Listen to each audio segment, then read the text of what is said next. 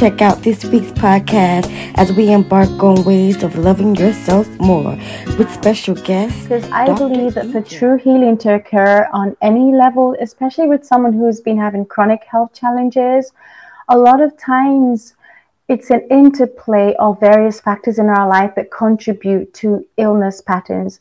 So when we address those challenges on the physical, mental, spiritual, heart, and environmental or lifestyle level, I feel the importance of just again stepping into our powers in small ways every day and choosing ourselves as best as possible. It takes courage, but we can be our own cheerleaders, and in just doing what feels right to us, we will attract the right people who will be supportive in our life's journey.